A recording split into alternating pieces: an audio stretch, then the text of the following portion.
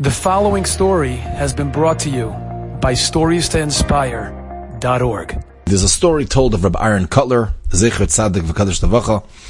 It said that when the Manchester Rosh Yeshiva heard the story when he visited America, he said, if I came to America just to hear that story, it would have been worth the entire trip. So what was the story?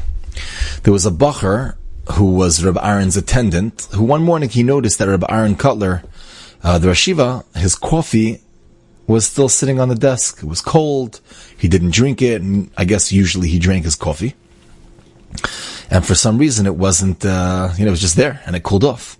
So the bacher replaced it with a fresh warm cup. And a few minutes later he's like, he still didn't drink it. What's the pshat? What's the pshat? I didn't drink it. Maybe I didn't make it good. No, then he would have started it. Nothing doing over there. And he, his curiosity got the better of him.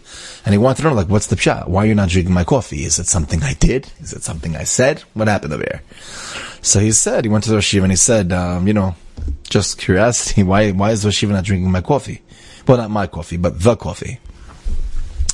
So Rabbi Aaron answered something fascinating. He said, a certain family is interested in pursuing a shidduch with one of my talmidim. And it's very likely that they're going to ask information about a specific thing in regards to my Talmud, and I'm in a dilemma, because if I praise him and I say he doesn't watch movies, it wasn't movies, just I'm giving an example. He doesn't watch movies, so then I'm going to be over the aver of lying, right? Midvar sheker tircha kinat lie. Also, loisa amel adam reacha. So I'm going to be over certain things if I don't say whatever it was. It wasn't movies, because then whatever issues, maybe not.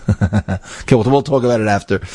On the other hand, if I don't feel comfortable saying the truth, in other words, so that's why I don't want to say the truth, but I can't not say the truth because I'll be over. So I have to say the truth. But on the other hand, I don't feel comfortable saying the truth because it's very likely that it's very likely that once they get married, it's not going to be a problem.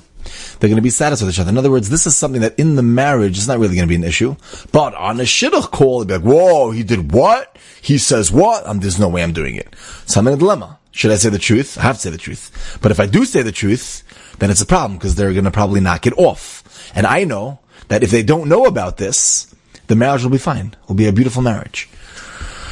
So we concluded with a sigh. My remark can cause a shidduch to be disrupted unnecessarily. Something that I'm about to say if I get the call. For this reason, I decided to fast today.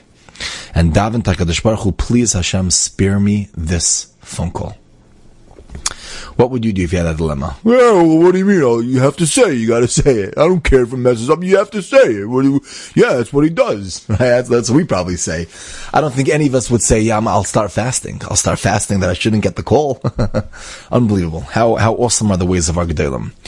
So it's very, very important to realize that the power that we have, the power of our tongues are so, so powerful that with one word, with one answer, with one reply, you could really break a shidduch. Mamish. Enjoyed this story? Come again. Bring a friend. StoriesToInspire.org